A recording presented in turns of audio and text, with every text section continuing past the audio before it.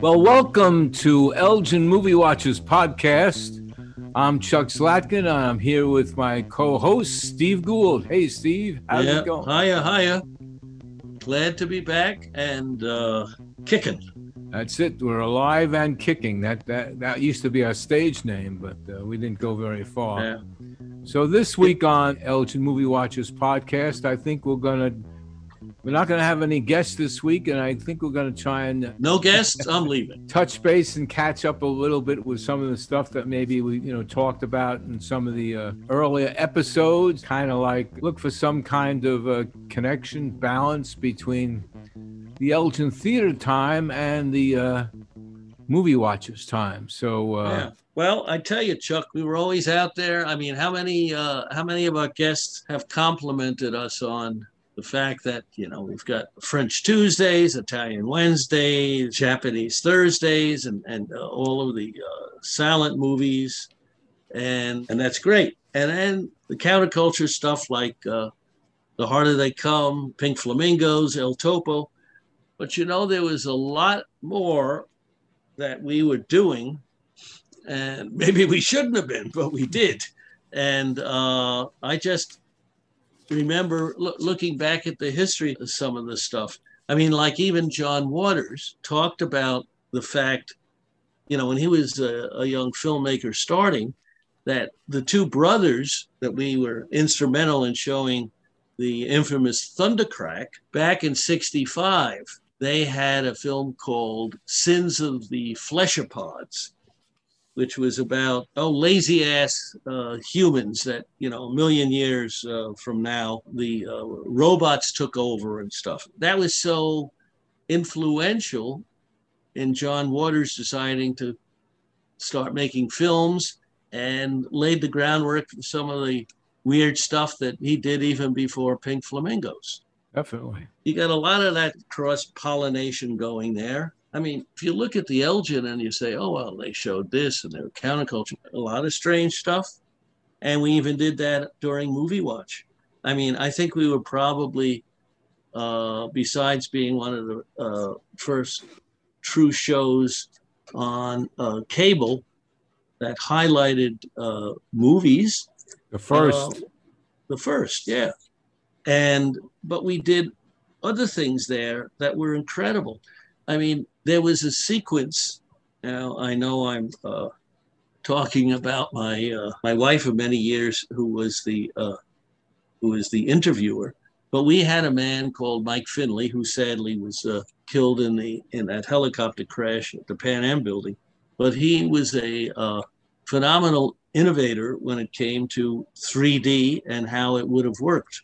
He had an incredible lens and things that would, and we had a wonderful interview where he described in detail for our viewers on Movie Watch the history of 3D and how it worked and why you got headaches with the red and green glasses and all of that stuff.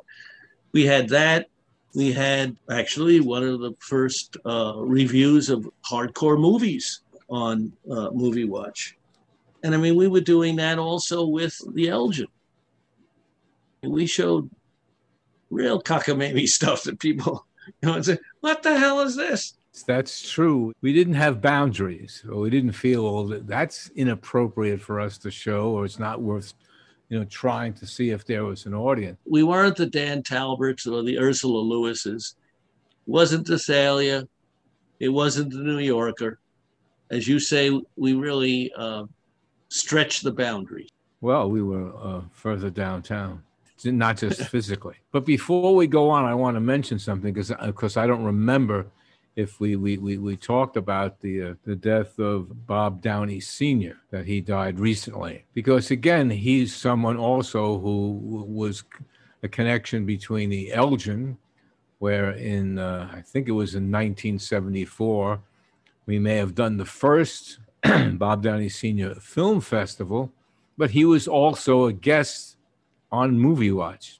That's right. And it would be great if we could, maybe find some of that video to show. But there was that connection between what we were doing at the Elgin and what we tried to do and touch upon in Movie Watch. I mean, that was something we tried. I don't know how many other quote commercial theaters or maybe some places that were more off the mainstream, but we combined both. We combined both the commercial and the art, and also far out stuff and stuff out of the ordinary.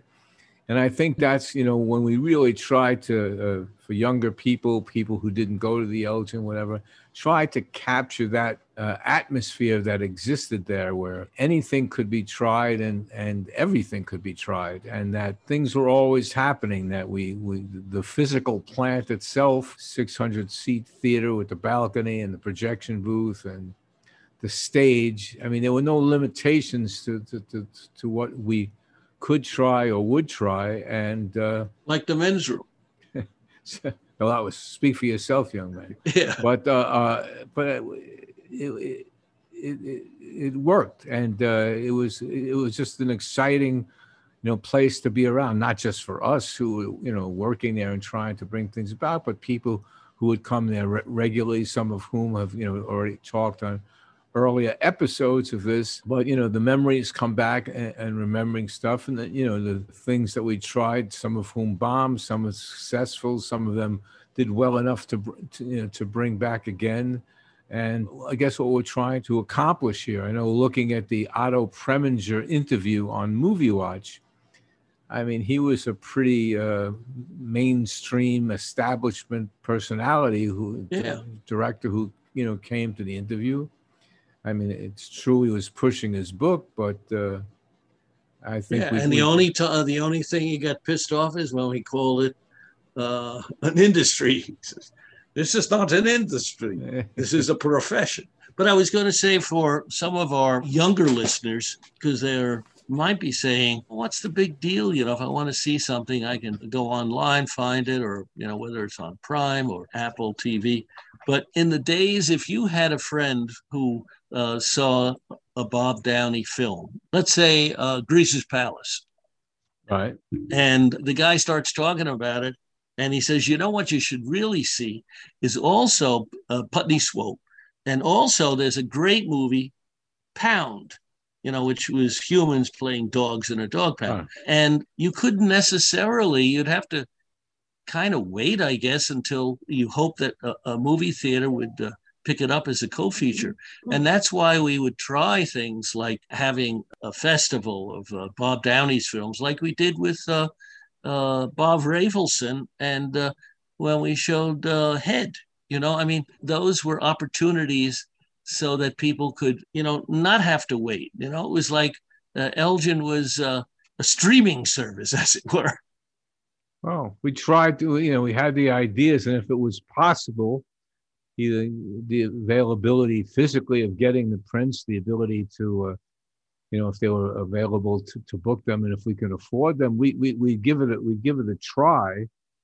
Sometimes it worked, sometimes it didn't work.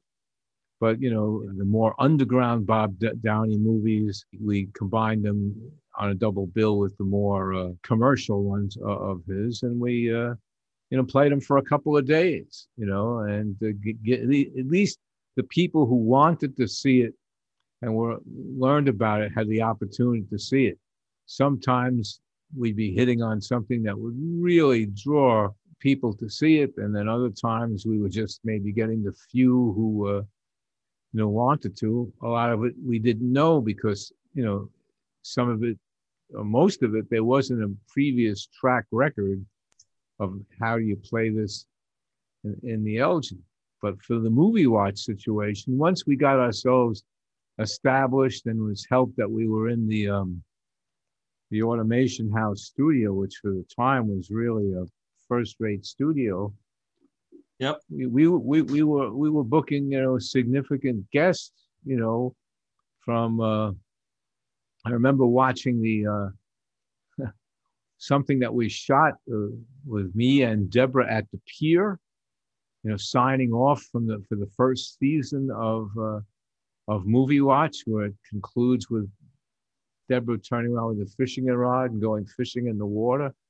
But it's just, as we were thanking people, we knew, we thanked the, the movie companies and the PR firms and whatever that really, made Movie Watch successful, because it was, one, the way we presented ourselves. We wanted to be, serious in terms of what we were doing, treating movies, films seriously in an entertaining manner, and to do it, as a like a video magazine. This is as common as anything now, but at the time, it was innovative. It wasn't.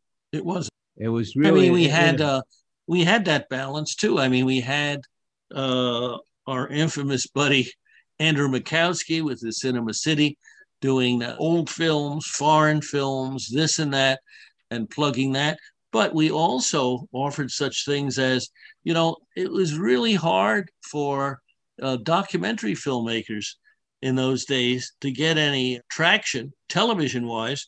And I remember we had a very insightful interview with Barbara Koppel, who did Harlan County, USA. I mean, that was great for people who, saying, oh, I wish they'd do something on documentary. We did that.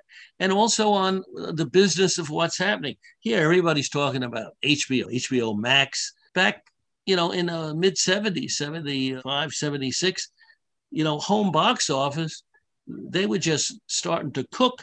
And we had on, I think, what was his name? Greg Cascanti and Seth Katay, who were the vice presidents and spearheads for what home box office was trying to do. We wanted to let people know what was going to happen. Right, and we tried to balance out the programs. Actually, accessibility to guests. We had limited access to the studio. Some things, if we could only do it on with a video camera and get a guest at a hotel or something, if that was what was available, covering the events. And as we did it, we got better at it. We understood what was the way to approach things, a better way to do it, the length or whatever of a particular interview. But, again, it's hard, we're talking about, 40, 45 years ago. It's really hard to necessarily remember stuff as we're beginning, to watch things, as we've been able to, digitize a significant amount of the video. And hopefully we'll be able to be showing that eventually to our listeners who can become viewers and see, some of what we're talking about. It's amazing footage. And talking on the studio version of Movie Watch from Automation House, and Professor Irwin Corey was the guest. You listen to it over and over again and realize, it's funny and it's outrageous, but it also, he had a lot of, perception there, and he definitely had the insight into movies. He worked as a guest, it was. And, he was working? I didn't know that. Oh yeah, he worked. I think we took them to dinner afterwards. Yeah, hope he dusted off that frock coat of his. But, I mean, those kind of things, you look back at that and you say, wow. I mean, also, that was the case even with the Elgin. Now, people would say, what the hell? We took as a whim, because we were always thinking of the next midnight show. There was a guy who actually lived to be close to 90, who was kind of like a star of adult cinema. He never really made porno films, but he did make adult films. And that was David Friedman. And now we picked up, just as a quick thing for a midnight show, because, well, it starred at the time Connie Mason, who was a playmate, a thing called Blood Feast, because we thought maybe that could work. And we showed that. And that's where I get my Fuad Ramsey. Yeah, Fuad Ramsey, where he was stuffing a woman in a pizza oven. Yeah. I'll never forget that one. But we also, because of that, made contacts with him. And we did have a New York opening of one of his films, which was, for him, a big budget, almost Technicolor production. That was TNA, which means in the biz, tits and ass, a thing called The Erotic Adventures of Zorro, which came out in 72. It played first run at the Elgin. I mean, maybe I should have played second run, but played first run at the Elgin. So, I mean, there's a lot of stuff that we were doing back then, talking about John Waters and the counterculture. There's somebody who's dead and gone now, but she was one of the first trans, I would say. And that was Holly Woodlawn. And she starred in a movie called Scarecrow in a Garden of Cucumbers, which actually is from a biblical section, I think, in the book of Jeremiah. But the guy who did that was a young kind of wild guy, Robert Kaplan, and he wound up with having a partner. I forget the partner's first name, but it was Cohen. They had a film company called Masada Films, and they did try to release some, first run movies and stuff, but we took them at their word, and we did a special showing, which I think someone here might have emceed, a showing starring Terry Hall as a nymphomaniac mermaid going after naked people in the water. And the movie was called Gums. But I mean, those are things where you look back and say, what the hell? But hey, if you don't run something up the flagpole, you don't know if it'll fly. So I do it again. And as I said with the Kucha brothers, we did Thundercrack. That was a 1975 film, Thundercrack. And now maybe that wasn't the film that inspired John Waters, but those filmmakers did. So, all of this stuff, I think, really adds up. And I don't know if you remember, I'm going to pull this one out. Wait a minute now. Yeah, I'm going to pull this one out. Yeah. There was a guy who actually became a fairly big gun in the industry distribution, Russ Schwartz. And we wound up talking to Russ Schwartz about something. And this was a film from like 1969. And it was like the English title, Blind Beast or something. And it was a Japanese film. And he said, could you do something with it? And maybe you can give it a different title. So we screened it, and it was about this blind sculptor who lived with his demented mother, and they kidnapped the model. And he had all these weird statues in his warehouse that they lived in. And we decided to open the film at the Elgin and call it Warehouse. I don't know if you recall that. Oh, yes, yes. Oh, yes, yeah. Blind Fields. Blind Fields, right. And that became, in Japan, a cult classic. Yes. But it was, I would have to say it was probably one of the most extreme movies we showed at the Elgin. Oh, yeah. Warehouse. Oh, yeah. It was slightly violent. Slightly, yeah. But I came upon something that I was looking at. I don't know if it's appropriate to talk about. But we got push the envelope. A letter in '77. This was after the Elgin, but when the Movie Watch was still going strong. Alan Rudolph, the director, writer, who's still active today. I mean, he's still working in the industry. Yes. So he had appeared on Movie Watch. Movie Watch. I don't know if it was Welcome to LA he was pushing at the time or whatever it was, but he, afterwards, I reached out. Didn't he, Chuck, just me interject? Was he the young guy that had some kind of association with Altman? Yes. He started as Altman was, I think, his first producer and got him started in directing. He'd written for Altman, and so he tried after to get someone on, say to them, hey, if you might want to write a little something about Movie Watch, we could help use it or whatever. So I came upon this letter that was written in September 25th, 1977, from Alan Rudolph, signed "Very Truly Yours," and it reads as follows: "Dear Chuck and gang, avoided responding to your letter in hopes you guys would disappear. But every time I have a bad dream, it takes place in the last century. So I decided that, like most ghosts, you do exist. My next film will not be the next film I thought I would be when we discussed it after my last film. However, my next film will be my last film before the next film we discussed after my next film becomes the last one. A lot of drugs in those days. Of course, I'm hoping that there will be the next film and no last ones. It is not that Bob and I were doing a play in New York. That was Bob, meaning Altman, and Alan Nichols. But even that isn't true because it's not going to happen.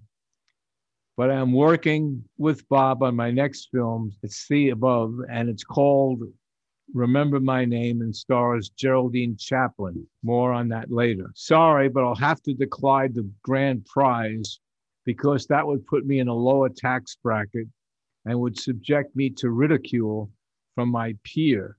I only know of one other filmmaker. But you may take your grand prize and insert it in the nearest opening with my blessing. As per your request, you guys are great, and I'm pleased with your work. Yours truly, Alan Rudolph. Is he related to Abbott and Costello? I don't know, but it's one of those things that managed to survive for 43 years, that letter. Sounded like a 1970s version of Ishkabibble. That's what happens. Or that's what happened. I hope the listeners to this episode can understand whether we were talking about the Elgin, whether we were talking about Movie Watch, that we were always trying to push the envelope. We wanted to cover what we thought our patrons at the Elgin or our viewers of Movie Watch would be interested in, whether it was something new in technology or in the business of cinema, or at the Elgin, some cockamamie film that never got a chance of showing, or such a short showing that we could show it and let them see it. Because that's what it was all about, and why you and I tried to do that. Well, we wanted to keep the theater open. Yes. Yeah, well, that's... and hopefully we would find things that people, enjoyed and would come out in numbers because, Right. you mentioned earlier, we were not a non-profit. We needed to make the thing work and try the best we can. And I remember seeing when I saw Blood Feast on 42nd Street many years ago, so long before it ended up being part of the Elgin Fair. Yeah, that's probably what turned your mind. But, I mean, also with Movie Watch, I mean, people just, I don't think nowadays can understand because they click on YouTube and they can see what they want. But, this was, we used to have guys that were our cameramen getting hernias going around doing remotes because the camera was so big. Well, that was true. But we did the best we could under the circumstances, and we had some kind of people who cared about movies, be it at the Elgin or on Movie Watch. They appreciated what we were trying to do, and sometimes what we did actually do. How come they didn't send money? Well, so I just, again, looking through all these correspondence that we were either too smart or too stupid to throw away. Here's something from the film critic Walter Spencer, written to the Elgin in 1974. Spencer was actually the film critic for WOR Radio, AM radio.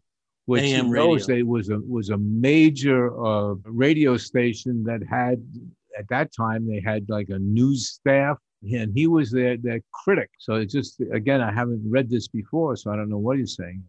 He says, thanks for the note. I'm happy to mention the Elgin whenever I have a chance, particularly for things such as your Sunday dance films, which might be of interest to a lot of our listeners, and they might not hear about it any other way. By the way, I always enjoy the Elgin Marble. Wow. Yeah. As for Valerie, which I guess was the film Valerie and Her Week of Wonders. Wonders, yeah. Yeah, I'm tied up here at the station during the afternoon and won't be able to make any of the screenings. However, I promise to come see it at the theater in the evening within a day or two after it opens. And establishing Relationship. relationships with film critics, Yeah. and people who Well, that was you. report on events, that trying to get the word out, because our advertising budget, while it was to some extent consistent, we had our Consistently low. Yeah. well, we had our little Sunday Times ad that could barely be seen, and an ad in the Village Voice was basically what our standard advertising was. Yep. So people who knew of the Elgin and wanted to check the films knew where to look.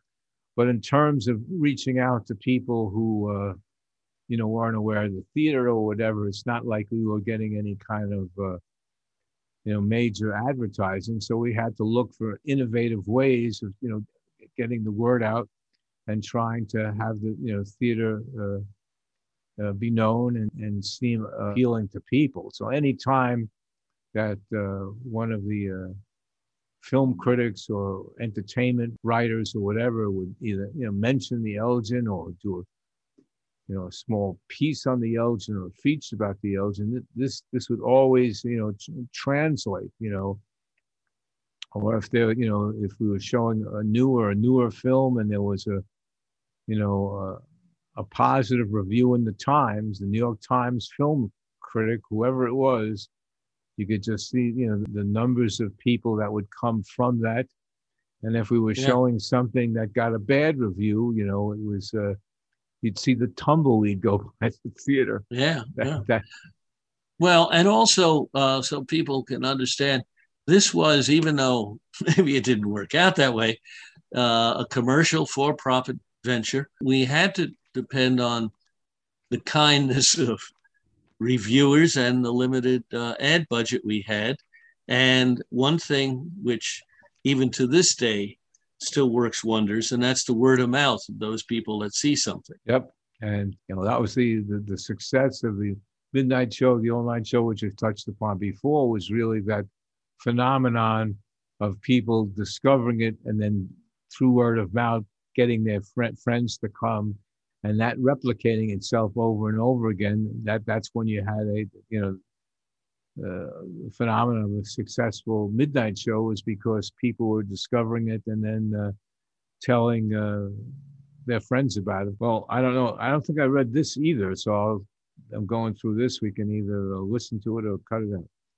But anyway, here's a letter from 1976, written by Frank Rich, who was then a film writer, critic for the New York Post. He went on to become a political columnist with the Times, and really become. But he was he wrote to the Elgin about the Buster Keaton Festival, and he said, "I love Keaton to the point of insanity, and I wish that I could say forthwith that I could schedule a Saturday piece about him. The problem is I've already committed to Saturday columns through January, and given the fact that new films by Mazursky, Cassavetes, and Scorsese are already scheduled to open in the first 10 days of February, this logjam may continue. But if I possibly can, I'll try to do something I'd really like to. Be a great help if you might send me a complete schedule." Just says, "Here's hoping there's some way I can help."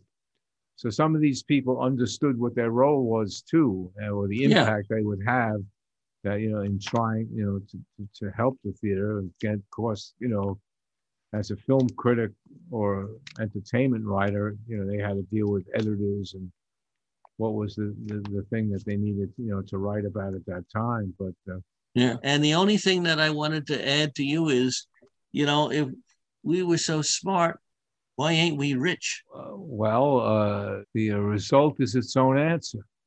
Okay. Well, shall we say adios to our listeners for this episode, and let them tune in to the Lone Ranger or the Lone Rangers the next time? Okay, I think we can do that, paying attention, and just let people know that we would like to remind people to follow us on Twitter at Elgin Movie, on Instagram at Elgin Movie Watchers, and on Facebook at Elgin Movie Watchers Podcast, and that you could write to us at Elgin Movie Watchers at Gmail. At gmail.com. Yes, suggestions, ideas, or whatever. And remember that, through the summer, we're kind of like doing one every other week. Remember to, tell your friends and get the word out about Elgin Movie Watchers podcast.